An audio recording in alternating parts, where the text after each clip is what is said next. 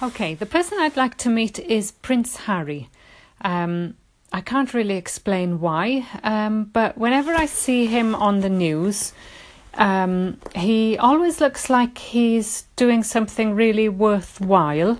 I know he's had a kind of troubled past and there have been some quite controversial issues, but this was mostly when he was young, and I think the fact that he is a young lad who's always in the limelight and he's always being stalked by paparazzi, and his private life is scrutinised, and it's been like that since he's been born, literally.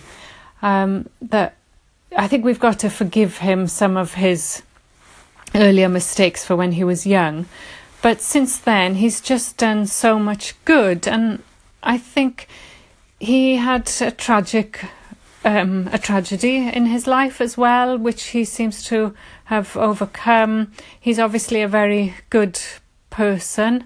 He does a lot of work for charity, and even though he's royal and we could say he's lived a very privileged life, I've just got a lot of respect for what he does as a young man.